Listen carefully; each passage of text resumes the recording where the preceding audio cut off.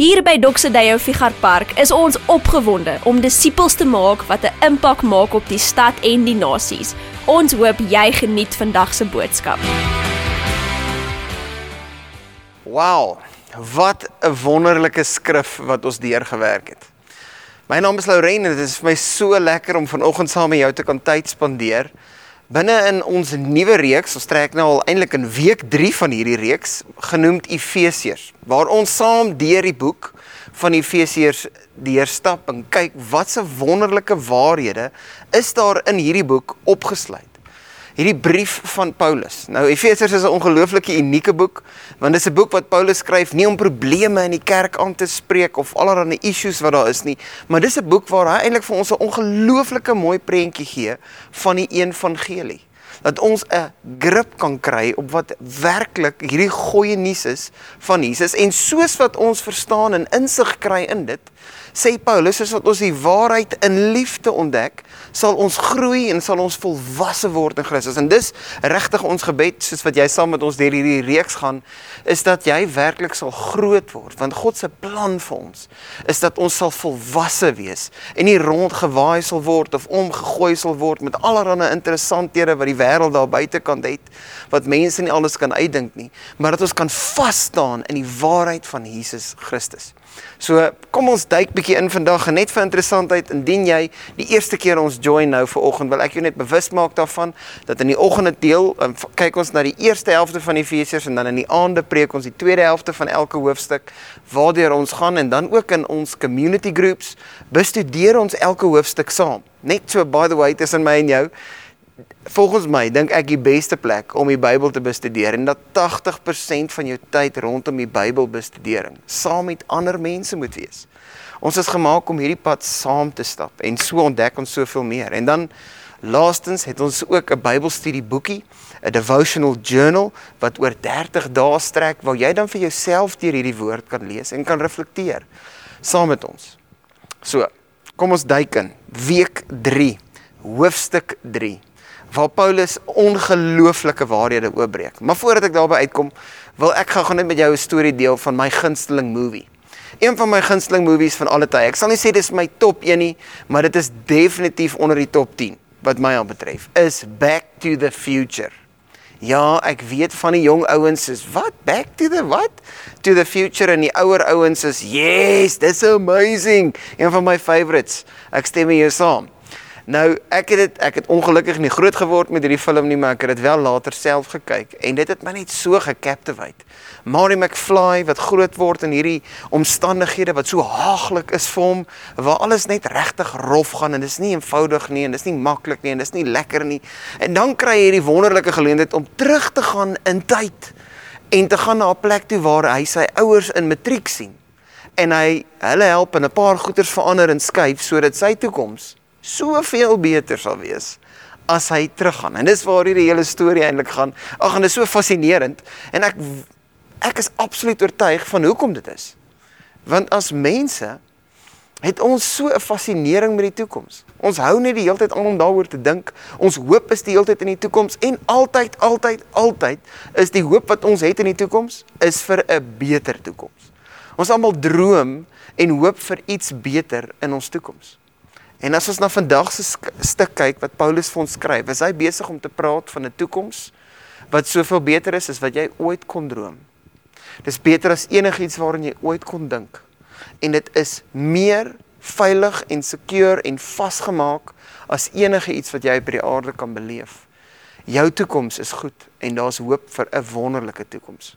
So, as ons na hierdie stuk gaan kyk, is daar 3 goed wat ek wil hê ons op moet fokus vandag. Die eerste ene is, Paulus wys vir ons 'n stuk van die harde kant van die lewe in hierdie storie, in hierdie paar verse. En tweedens wys hy vir ons die fondasie van ons toekomstige hoop. Hierdie wonderlike sekuriteit wat ek en jy kan hê rondom 'n goeie toekoms vir ons almal. En dan derdens wys hy vir my en vir jou waar ons aan 'n stukkie van hierdie hoop, van hierdie wonderlike toekoms kan proe. Waar kan ons dit beleef? Ek en jy. So kom ons duik in. Die eerste een is die harde kant van die lewe. Ons sien dit hier in Efesiërs 3 vanaf vers 13, waar hy volgende sê, hy sê, daarom bid ek dat julle nie moedeloos word, omdat ek om julle ontwil lei nie. Wow. Paulus is besig om aan 'n groep mense in 'n klein stad, Efesië, te skryf, wel klein in vandag se tyd, maar in daai spasie baie groot, skryf hy, en hy praat van sy lyding. Hy noem dat hy deur lyding gaan. En in die begin van hierdie hoofstuk sê hy dat hy 'n gevangene is vir Christus.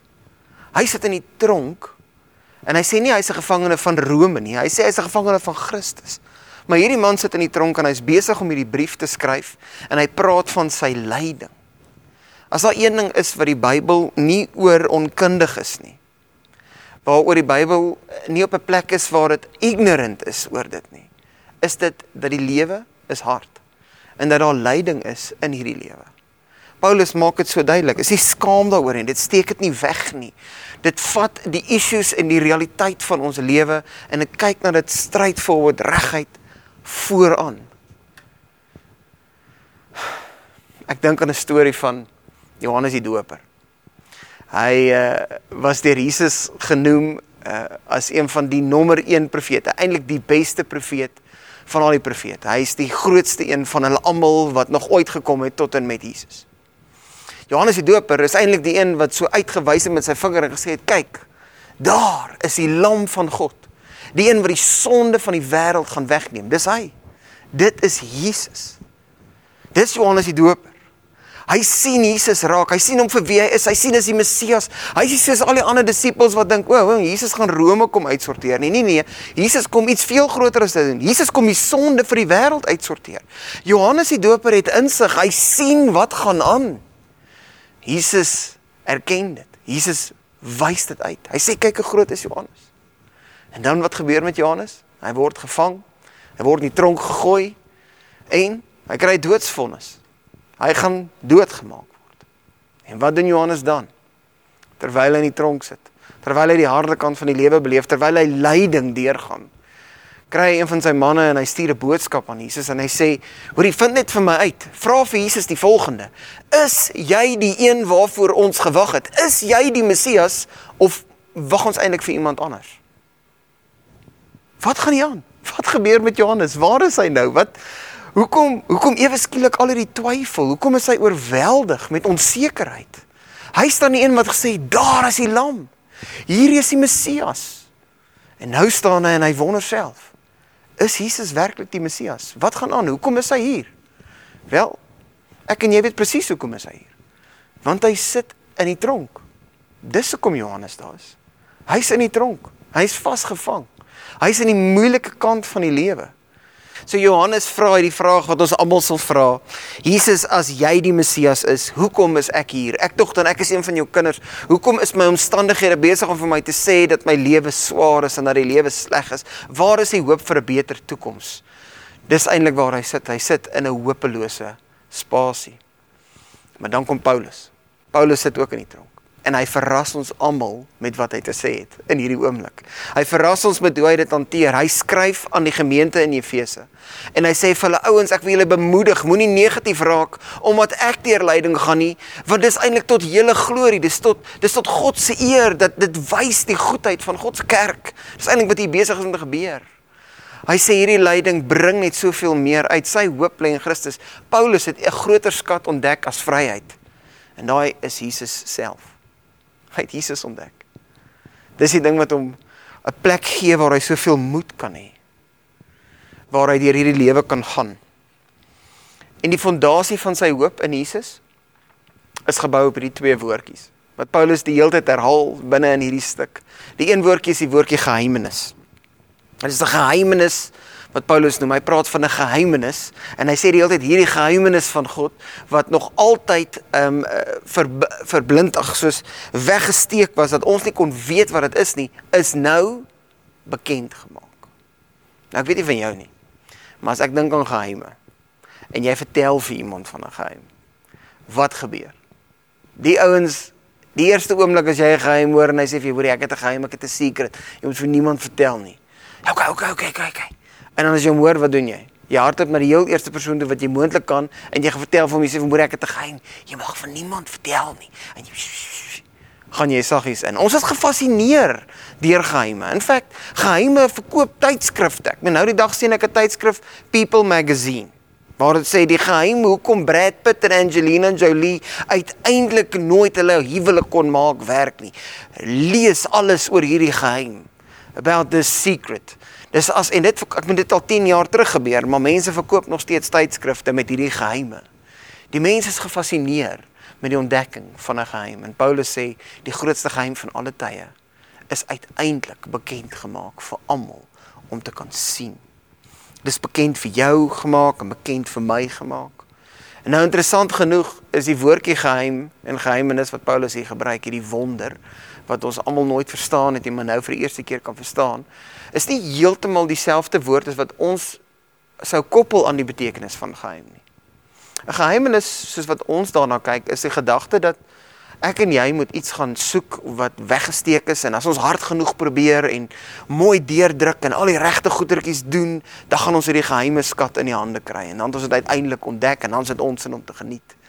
Maar die woordjie wat Paulus hier gebruik in die Grieks is die woordjie mysterion, en die woordjie mysterion beteken eintlik presies die teenoorgestel. Dit sê, dis so 'n groot geheim, hierdie geheim is so groot, en so onmoontlik om te kry vir jouself, dat God gekies het om dit oop te maak, sodat jy dit kon sien. Want op jou eie, sou jy dit nooit raak gesien het nie. Want dit is so teen ons kultuur, dis so teen hoe ons dinge sou doen, dis so anti hoe ons dink hierdie wêreld werk, dat ons sou reguit na dit kyk en nie eers raak sien. Wat is hierdie geheimenis wat God vir my en vir jou het nie? En dan gaan Paulus aan en hy maak die deure oop en hy begin praat oor hierdie geheim. En hy sê hierdie geheim is God se genade vir jou en vir my. Die woordjie genade word actually 3 keer herhaal in hierdie 13 verse. En dan die woordjie evangelie 1 keer. Wat praat oor hierdie geheimenis van God se evangelie, wat sy genade is, en sy genade vir jou en vir my. Nou, ek wil jou net in kennis stel, dat die woord nooit verwys na die 10 gebooie, as die geheimenis van die Here nie. Hy sê nooit, mense sien uit daarna om in te kyk in die geheimenis van die 10 gebooie nie. Nee, want die 10 gebooie is nie 'n geheimenis, dit is nie 'n wonder nie, dit is net common sense. En soveel mense weet wat dit is en verstaan dit, maar as dit kom by God se genade, en as dit kom by God se evangelie, dan is dit 'n geheimenis, 'n wonderwerk wat uiteindelik geopenbaar is, en dis 'n wonder waarin Petrus sê, selfs die engele begeer om in te kyk in die geheimenis, in die wonder van God se genade. Weet julle wat beteken dit? Dit beteken, en julle sal dit nou sien ook waar Paulus het sê, maar dat die engele kyk na jou en na my om God se genade te sien en te verstaan en te ontdek. Hierdie ongelooflike skat wat ek en jy in Jesus Christus het. Ek dink die beste beskrywing vir my van God se genade was in die storie wat Dr. Arnold Mol vertel het. Hy gebruik hierdie voorbeeld. Hy sê, imagine jy word eendag wakker, jy is in Suid-Afrika en jy daar in jou kamer geslaap langs jou vroutjie en volgende oomblik hoor jy daar's iets onder in die kombuis. Jy stap in die gang af, maar in Suid-Afrika, so jy het jou rollie by jou en jy's 'n paar dae in die gang en dan kom jy in die kombuis aan en die oomblik as jy by die kombuis aankom, dan sien jy die jong man, 18 jaar oud. Jy vang hom by die yskas, hy's besig om kos te eet en hy begin pleit vir sy lewe, want hy sien jy het 'n geweer in jou hand en hy besef, hier kom moeilikheid. En hy vertel vir jou hoe hy op straat groot geword het, hoe hy nooit 'n pa gehad het nie, hoe swaar sy lewe was. Hy vertel vir jou van die harde kant van sy lewe, hy vertel vir jou van sy tronk. En terwyl jy na hierdie man luister, hoor jy 'n gil wat jou hart laat stil staan. En jou grootste vrese word die waarheid gemaak as jy afkyk in die gang en daar sien jy jou vrou kom uit jou seun se kamer, jou enigste seun. Jou 6 maande oue seun se kamer uitgestap en binne in haar arms is daar 'n lewelose liggaampie. En sy's gebreek. En wat gebeur het was, toe hierdie jong man by jou huis inkom, het hy by jou seun se venster, jou babietjie, jou jong seun, jou enigste seun se venster ingeklim. En hy het begin huil, want hy het wakker geword en hierdie ouetjie het geen idee gehad om hierdie kind se geskreeu te stop nie, so hy druk toe 'n kussing oor sy kop. Net om dit sagter te kry en in die proses versmoor jou kind en hy's oorlede. In daai oomblik het jy 'n paar keuses. Dis 'n oorweldigende realiteit om te moet beleef. Terwyl jy na hierdie jong man kyk wat voor jou staan, het jy een van 4 keuses. Eerste een is, jy kan hom skiet. En dit noem ons wraak. Jy maak my seun dood, ek maak jou dood. Die tweede opsie is, jy kan gereg laat geskiet. Jy bel die polisie, jy sê kom vang hierdie ou, hy het my seun geskiet en hy het hom doodgemaak, en jy laat toe dat die gereg sy gang gaan. Die derde opsie wat jy het, is, jy vergewe hom. Nou daai is ongelooflik moeilik. Ek dink hierdie 2 opsies is al klaar so moeilik vir ons. En dis waar jy vir hom sê, okay, ek vergewe jou, maar ek wil jou net nooit weer sien nie. Kom net uit my huis uit, kom uit my lewe uit, ek soek jou net nooit weer by my nie. Jy het my so seer gemaak. Maar die vierde opsie, en dis die opsie wat die Here gekies het vir jou en vir my, dis sy geheimenis, dis sy genade, is as jy na daai jong man kyk, en jy sê vir hom, jy het nooit 'n pa gehad nie, jy het op straat geleef. Ek het nie nou 'n seun nie. Kom bly jy in my huis. Word jy my seun, die seun wat ek nie gehad het nie. En ek sal die pa wees, wat jy nooit gehad het nie. En alles wat my seun se is, sy kamer, sy erfporsie, sy liefde, sy vriende, sy skool, sy geleenthede, alles wat syne is, word nou joune. Dit is God se genade. Dis die geheimenis wat ons nie verstaan nie. Jy sien, ons almal dink God het vir ons lief omdat ons perform en omdat ons die regte goeders doen, maar dis alles behalwe hoe God sy liefde aan ons wys. Paulus skryf daaroor en hy sê, terwyl ons nog sondaars was, het God ons lief gehad. Dis hoe hy sy liefde gewys het, deurdat hy dood gegaan het vir ons, deurdat hy alles gegee het vir ons, terwyl ons 100% sy seun aan die kruis vaslaan as gevolg van ons sonde. So, waar kan ek en jy proe aan hierdie prentjie van God se genade, hierdie geheimenis? Hoe maak God hierdie geheimenis wat hy bekend gemaak het, hoe stuur hy dit uit, dat die hele wêreld kan weet en kan hoor daarvan? En ek dink dis amper van die wonderlikste verse binne in hierdie hele stuk wat ons vandag deurwerk, vers 10 en vers 11, waar Paulus die volgende skryf. Hy sê, maar nou het God die ryke verskeidenheid van sy wysheid deur die kerk bekend laat word aan elke mag en gesag in die hemelruim. Ouens, die Here gebruik sy kerk sodat die wêreld kan weet van sy genade. Ek en jy we become people who exhibit the glory of God. Ons straal sy heerlikheid uit. Ons deel met die wêreld dat God hulle lief het. Hy nie teen hulle is nie, maar hy vir hulle is. En dat sy genade die brug is van jou harde lewe na jou hoopvolle toekoms. Dis waar jou hoop lê.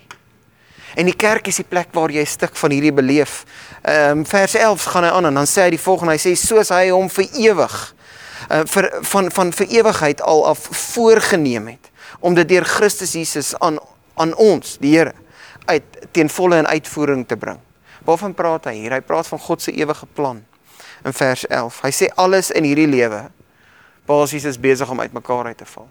As ek en jy mooi daarna kyk, een van die feite is, alles val uitmekaar uit. As jy kyk na oorlog, as jy kyk na rasisme, wat anderster is dit as 'n samelewing en verhoudings, wat besig is om uitmekaar uit te val, wat nie meer werk nie. As ons dink aan siekte, as ons dink aan dood, as ons dink aan hongersnood, wat's dit? Dis jou liggaam wat besig is om uitmekaar uit te val. Nou ouens, dis nie God se plan nie. God het nooit dit in gedagte gehad vir sy skepping, vir my en vir jou nie. In Genesis 1 sien ons 'n wêreld waar ons saam met God in oorvloed in 'n paradys leef. Maar ook in Genesis hoofstuk 3 sien ons dat nadat sonde in hierdie wêreld ingekom het, alles uitmekaar uit begin val. Nou in Efesiërs 1 vanaf vers 9 tot 10 maak Paulus dit vir ons so duidelik. Hy sê die volgende, hy sê Jesus, God se bedoeling was om alles wat in die hemel en alles wat op die aarde is, onder een hoof te verenig naamlik onder Christus Jesus. Ek hou so van hoe die Engels hierdie ding sê. Hy sê that it brings everything together in Christ. So alles wat so uit mekaar uitval, God is besig om alles by mekaar te bring in Jesus Christus. Dis sy plan met die kerk. En as ek en jy agente is van God se genade in hierdie stad en van sy heerlikheid, ouens, dan daar by jou werk, by jou familie, by jou verhoudings, by al die krisisse, by die harde plekke van die lewe, doen ek en jy wat Paulus doen, as hy in Efesiërs skryf en sê, ek wil julle bemoedig, ouens, Jesus is groter as jou omstandighede, hy is groter as jou probleme, hy is groter even as vryheid self, hy is jou lewe, hy bring al jou dood, wanneer jou lewe uit mekaar uitgeval het, is hy die een wat dit by mekaar bring. Nie Netflix of geld nie, Jesus alleen.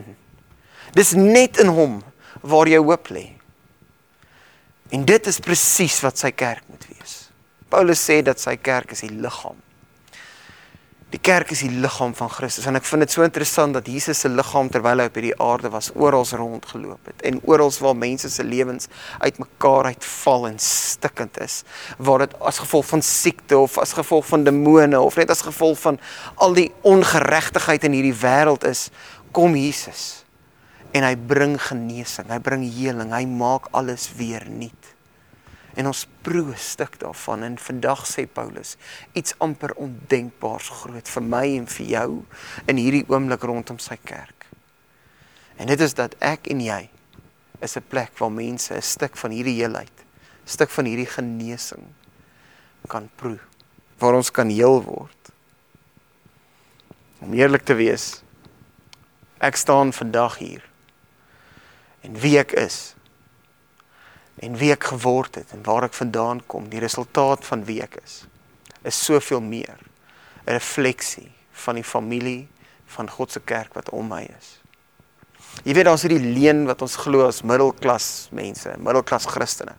'n Middelklas man glo absoluut dat hy is waar hy is vandag, want hy het so hard gewerk.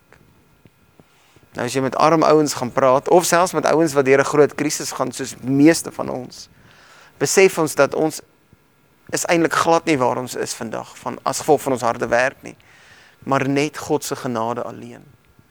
As jy dit gaan prakties vat en logies vat, as jy eerlik is met jouself, is meeste van waar jy is en wie jy is vandag, wat bepaal het hoe jy vandag sou staan, en die werk wat jy het, en die salaris wat jy maak, en die geleenthede wat jy gehad het baie meer te doen met waar jy gebore is, wanneer jy gebore is, wie om jou was, wie is jou gesin, wie is die vriende, wie is die gemeenskap, waarin jy groot geword het, en nie een van daai goed het jy bepaal nie.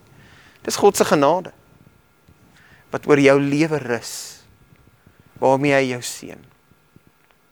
En ouens, so, maak God se genade ons heel, binne in sy liggaam. As jy Jesus aanvaar, word jy deel van sy kerk. Ek wil vandag afsluit met net een groot vraag. As jy Jesus ontmoet het, en jy is deel van sy kerk, wil ek amper vir jou vra soos wat Paulus vra. God het sy geheimenis aan jou bekend gemaak. Gaan jy dit 'n geheim hou?